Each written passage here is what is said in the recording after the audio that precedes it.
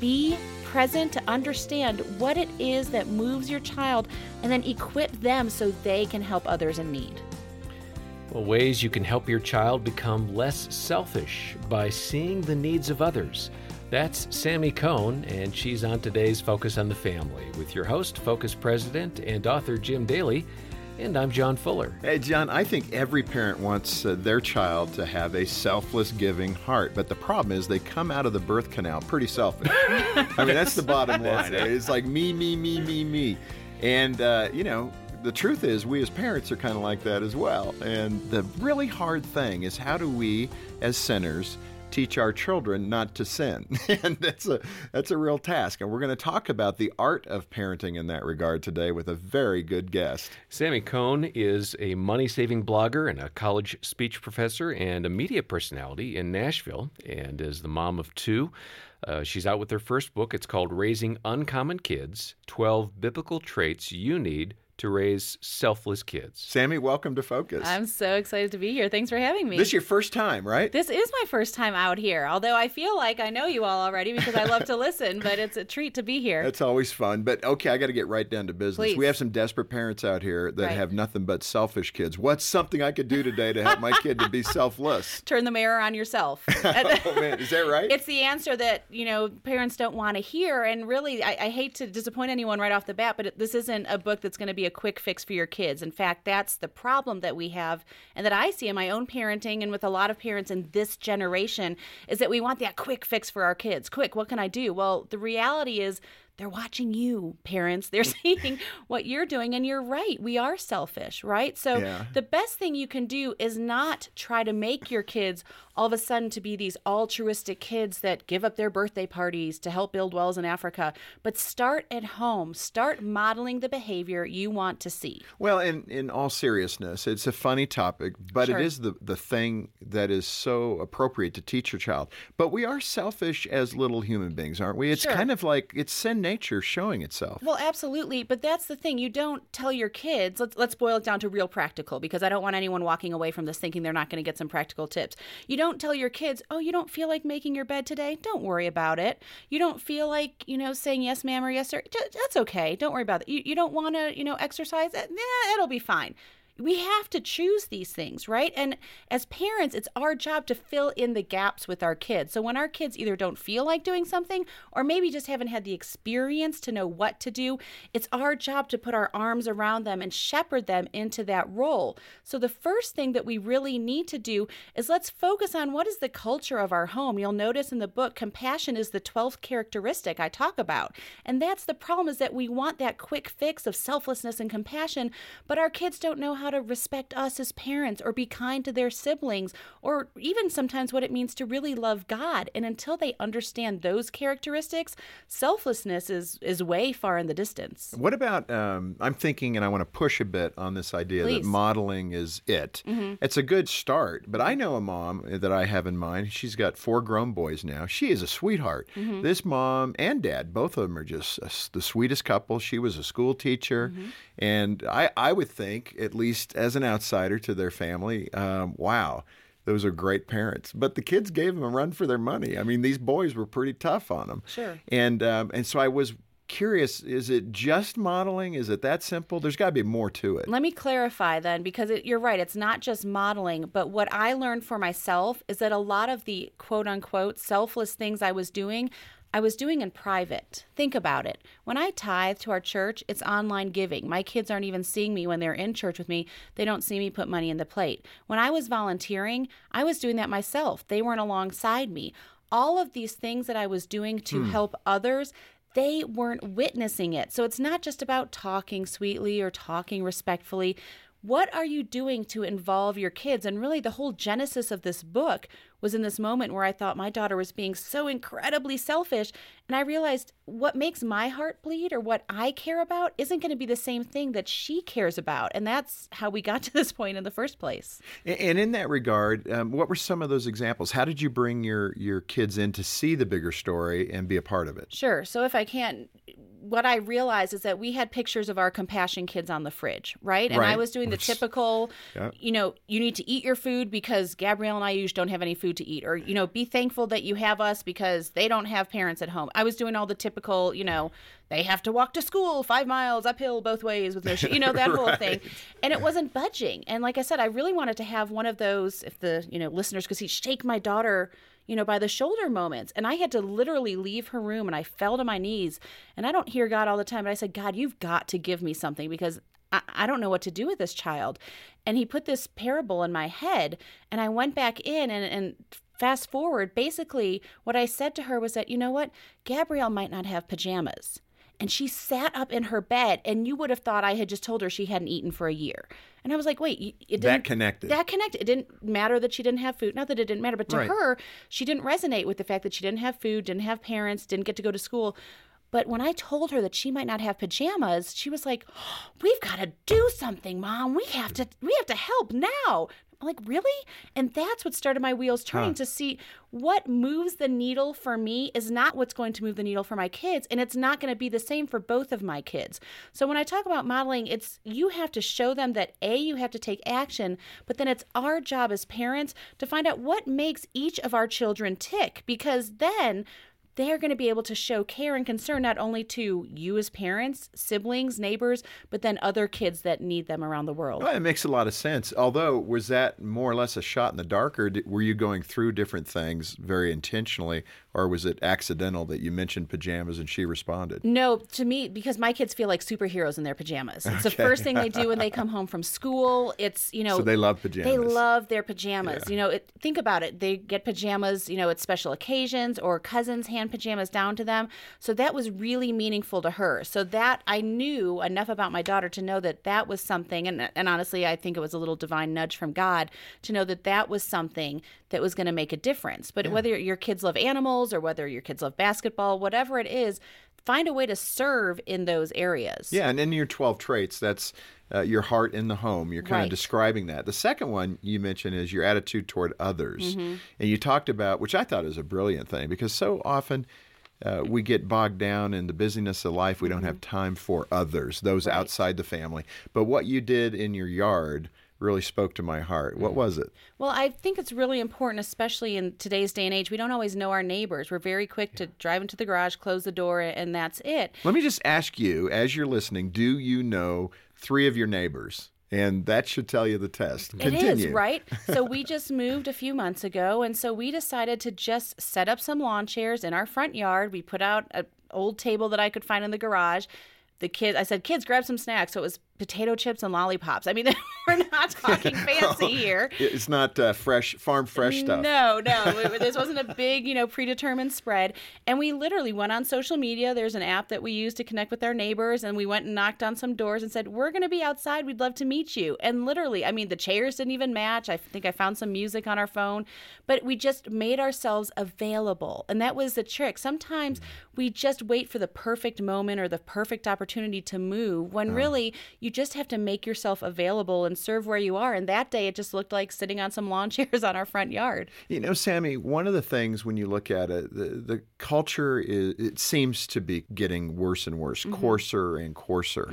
And one of the stories you shared in your book in this regard to your attitude toward others really caught me. It was your daughter who saw a girl coming to school in the same outfit each and every day. That really gripped me. Tell me about that, and then talk about why we need to be observant. Right.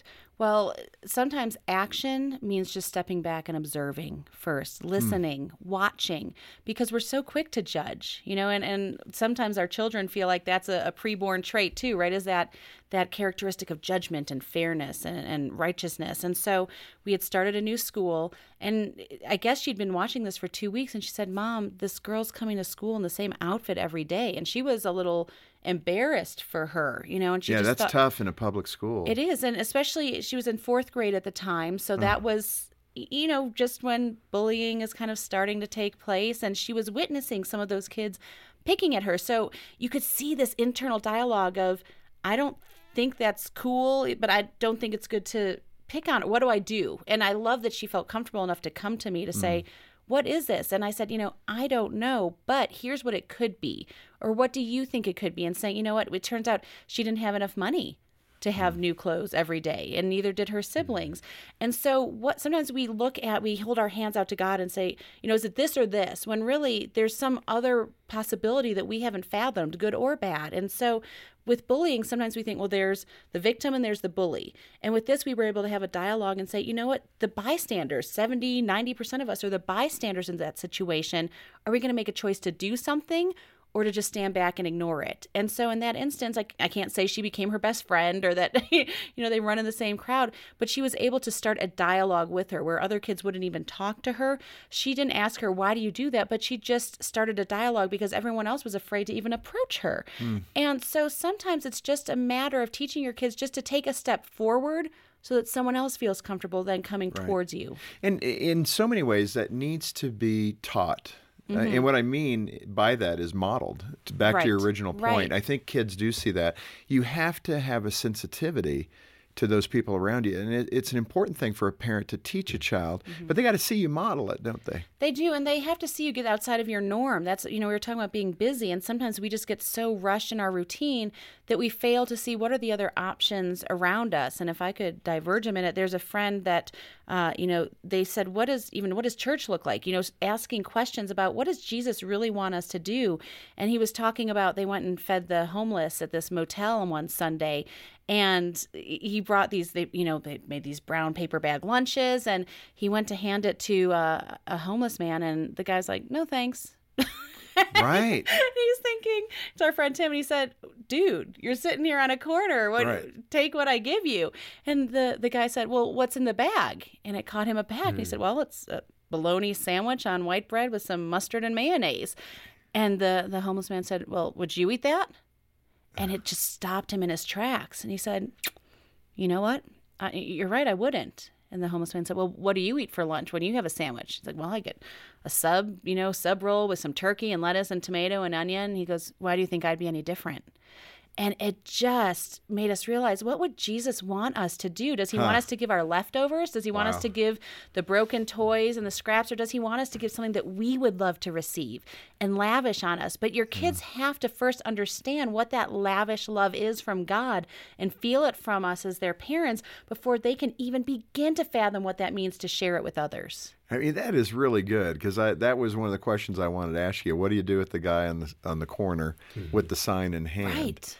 And, what we tend to do is we'll, not every time, but we'll hand them a gift certificate to a fast food place, as opposed to handing them money. But it always starts a dialogue with our sons, do we do something for them? Or are they just doing this as part of their corporate effort? This is what they do as a vocation. Right. And it's hard to help your kids understand that when it's every corner. It's every corner, especially where we're from in Nashville. It's the same thing. And that's why I don't think you can have a prescribed response. If we're really going to teach our kids what it means to pray throughout the day, as we're, told in the Bible, and to be led by the Spirit, then we have to kind of take each of those situations as they come, whether that just means praying for that person as we see them, whether that means sometimes we do give money. Our kids have said, what can we give them? What do they need? We went and researched, what should you put in a quote-unquote homeless pack? There's actual research. They need socks because they're standing all day. Right. And so sometimes that just leads into a deeper dialogue. That led us to finding a ministry. Sometimes you just have to say, just like if you're looking for a job, do you keep it to yourself? No, you tell your friends, hey, you know what, I lost my job. Do you know anyone? Do you know of anything? You put it on social media. Well, I have a heart for the homeless, and so I shared that with an online small group I'm a part of. A member of ours in New Jersey said, oh my gosh, I've got friends in Nashville that run a great ministry, plugged us in, and we were able to go. It's called Open Table Nashville, and we were able to go and help my kids and I with this homeless ministry. They welcome my kids. A lot of times you don't see that. And the whole time there, they weren't woohoo that they were giving up their Friday night to go help the homeless. And they kind of had their arms folded and saying, well, how long is this going to take? And what are we going to do? And I don't know. And there was a beauty in me saying, I don't know. We're just going to show up. Now, let me ask you, we've talked about the positive nature of it. Have you seen a time when either you failed or your husband or the kids failed? No, never. Oh, you are that perfect family. I love it. I've been looking for the perfect family. No, always. I mean, my freedom in Christ, coming to know Christ later in life, was that I didn't have to be a people pleaser. We're going to fail. There's going to be those moments. And I mean, I think they happen daily, at least for me and my kids, of, didn't we just go through this yesterday? Like, I always feel like sometimes we get to that milestone, and we did that when I was, our kids were babies. I remember calling my husband, like, I found the perfect bottle that won't make them vomit everywhere. He's like, okay, dear. And then the next day it would happen again, and that, I feel like we feel that there's a destination. And one of my mentors said, it's a journey. And that encouraged me and discouraged me at the same time to know that some of those battles that we fight that we think we've overcome are settled, but we come upon them the next day. But that's when I realize that I have to take a step back as a parent and realize my kids aren't purposefully trying to drive me nuts most of the time. They're not on a mission to really push me. And as parents, we take everything so personally that our kids do. And that's where a lot of these battles come in. And I found that I have to step back, and I do this with my husband now. Sometimes if we're in a heated discussion, as we call it. What do you mean? Sorry. No, that's right. John's got it figured out. We literally will stop and say, we're on the same team. You're not my enemy. We are on the same team. You're not my enemy. And I found simple things like, instead of poking or pointing a finger, we've learned in our family to put a flat hand on an arm, just to say we're not against you, we're with you. And just little things that sometimes we have to give ourselves a time out and think, you know what? We'll come back to this tomorrow. It doesn't have to be solved today. We have to be respectful, obedient, and honest, but we don't have to figure everything out today. You're listening to Sammy Cohn today on Focus on the Family with Jim Daly, and we're talking about Sammy's book, Raising Uncommon Kids, 12 Biblical Traits You Need to Raise Selfless Kids. We've got that available. Just click the link in the program notes. Let's go ahead and continue now our conversation with Sammy Cohn. Hey, we covered your heart at home, your attitude toward others, and I want to move now to a third one, which is your influence in the world. And in fact, this was kind of local for you there in Nashville because you had that huge flood. Right. In fact, I was down there not long after going to the Opryland Hotel. Oh, right. And they were in trouble. I mean, I think they were 4 or 5 feet underwater. So I remember that very well. How did your family react to that there in Nashville? Well, several ways. The most interesting is that in our first year of moving to Nashville, we had to move 3 times. And so we were having a little pity party, honestly. And that was the year before the flood. And we were like, why is this so hard? Weren't we supposed to move to Nashville? Well, it turns out that we ended up in an apartment called Hill Mead, literally on a hill. The 2 previous houses or apartments we had lived in were flooded. And so that was a great lesson, even for our kids at 3 and 5 at the time, to say, look, God knows what we don't always know. But then with these preschoolers, I thought, well, how can I help? After we were able to get out and on the roads after a few days, what can I do with these little kids in tow? And so talking about modeling, I just drove to our church because I'm a frugal girl. So I had quite the stockpile of cleaning supplies and toilet paper and things that people needed because they'd lost everything. And I drove to the church and I dropped it off, and I could have stopped there, but I said, well, do you need anything else with me and my minivan and my 2 kids? My 2 kids. And they said, actually, yes, we need these supplies to be taken to kind of ground zero, as we called it. And we need you to shuttle back and forth between what was a auxiliary campus and our main campus. So for the next couple of days, I did that. And again, we weren't tearing down drywall or doing anything major, but it was a need that needed to be met. And so often, especially for kids, I feel like, well, I don't have time. I don't have, money. I don't have my own stuff to donate. But if you take the time to say, well, let's give what you have and let's do it now. What does that mean? I'm thinking, Sammy, with young kids like that, you started early, you modeled it early, and so as they become 11, 12, 13, they have a little more understanding of it. Sure. What about the parents that have now the 13, 14, 15-year-old, and maybe, they haven't done a great job in this area. They've been busy. Life is busy. We've run along. Everybody's got their phone or whatever. We come into our garage. We go in. We quickly make dinner. We clean the house up really quick together. And we're generally a good Christian family. Sure. But we just haven't done this. And now the 15-year-old's going, oh, man, I don't want to go volunteer down there at the soup kitchen. Right. Come on, Mom. I mean, come on.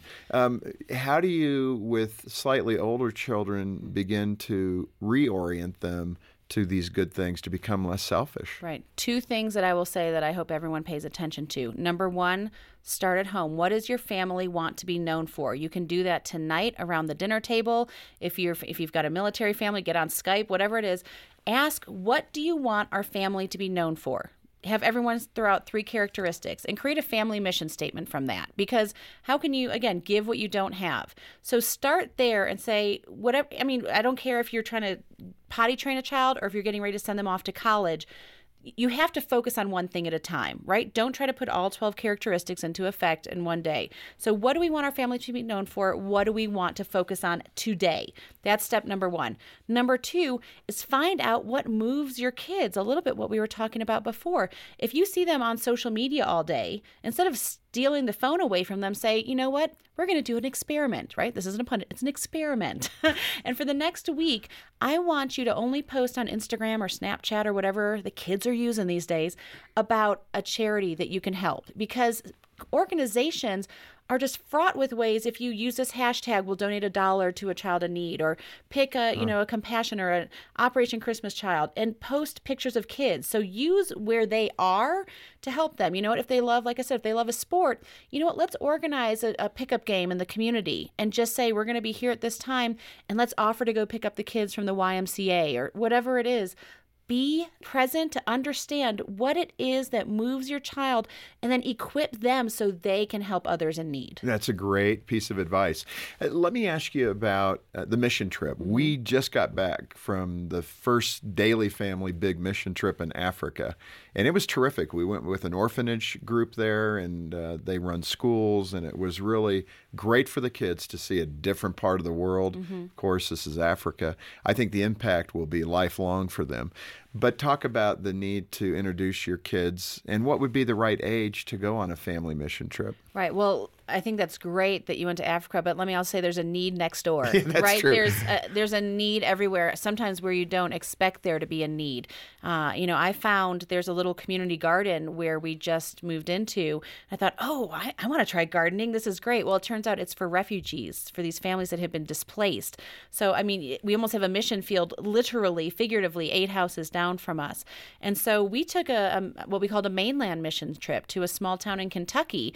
And I'll admit, I did not have the best attitude. I was content sending backpacks and that back makes to me school. feel better. Yeah, I'm not. I mean, I wrote this because I need this. This isn't I've got it all figured out. I mean, I think if you read the book, you'll see this is fraught with my failures. But we realized that we could actually, instead of just giving the backpacks or the gifts, which is what we had been doing, we could actually go hand deliver them to the kids ourselves. And I think you'll find there's more opportunities, even if it's not within your church. Look in your community to see where can we actually do something like this. And so we drove the 8 hours to, the state just north of us to be able to do that. And we slept on a gym with no air conditioning and on the floor of that gym. And we ate some strange lunch meat for a while. But you know what? We were there. And it's funny. We talk about kids needing to know everything. My daughter was appalled because I was assigned the face painting duty. And She knows you don't have that talent. I have no artistic ability, whatever. And she's an artist, right? That's the one thing she's really good at. And she was almost angry. She was like, Mom, you have got to tell them you cannot do this. Like, she thought I was really pulling one over their head. I said, they don't care. Yeah. I just have to show up. So and my line was pretty long. I like to say for the face painting. Like how many basketball face paints did you do? Oh my gosh. They're like, I want the Kentucky Wildcat. I was like, we're going to have to be a little bit imaginative about that. Right, exactly. A heart. I can do a heart. But I just said sure. But that's why she was mad, because I kept saying sure to everyone. And they don't know. They can't see it. It's on their face, right? It's bad. And she stood back and I said, Kara, just be. Just look, we talked about observing. And she ended up playing with just one girl. And they might think, well, maybe she wasn't doing as much because it was just one child. But it meant a lot to that one child. And so you're right. When we do a missions trip, it's really not as much for the people that we're helping as it is for us to see how that we can put our own needs aside. Well, that's the big benefit. Your children learn, I think, that when you give, you feel better. There's something that you gain, which I think is much more than what you give. Right. And it helps you spiritually in a big way. Let me ask you this. This is a funny story. So in your book, you talk about creating the yes day. Yes. And I love that. So literally last night, I'm looking and reading through the book and the material, and I say to my boys at the dinner table, would you guys like to have a yes day? They go, yes day. No, we don't want a yes day. That's unfair. And they just went off. And I said, I think you guys are missing the point. This is the yes day where Mom and I need to say yes. And they went, oh, yeah, absolutely. We want that yes day. They thought I meant they would have to do whatever I told them to do. Mm-hmm. So that was kind of probably a selfish indicator, isn't it? Yeah, a little bit. Well, and again, it's just, what are you doing to shake up the routine? Again, this isn't something that's going to last forever. But as parents, right, we're supposed to be turning this mirror on ourselves. So the yes day, again, is really more for us. The kids think it's fun, but is that going to scar them for life, or is it going to change them? No. But for you as a parent, I think what it did for me is that it helped me realize how many times I was saying no. And when you hear that over and over again as a child, it makes you resentful, and it just makes you harbor bitterness, honestly. And so if you can take a day, and again, don't make it a major school day or anything, a day on a weekend. And we had a few parameters, they couldn't ask for $1 million, or, it was kind of like the genie wishes, right? Oh, yeah. You can't hurt anyone and you can't do anything crazy. But it just taught me to say, wow, these things that I would normally say no or not now to, like playing outside or making, waffles for dinner, just you'd be surprised at the simple requests that your kids have that we just learn to say no to. And so again, training yourself as a parent to be open to what's not typically in front of you. Well, your book is full of great ideas. Raising Uncommon Kids, 12 Biblical Traits You Need to Raise Selfless Kids. Sammy, this is terrific.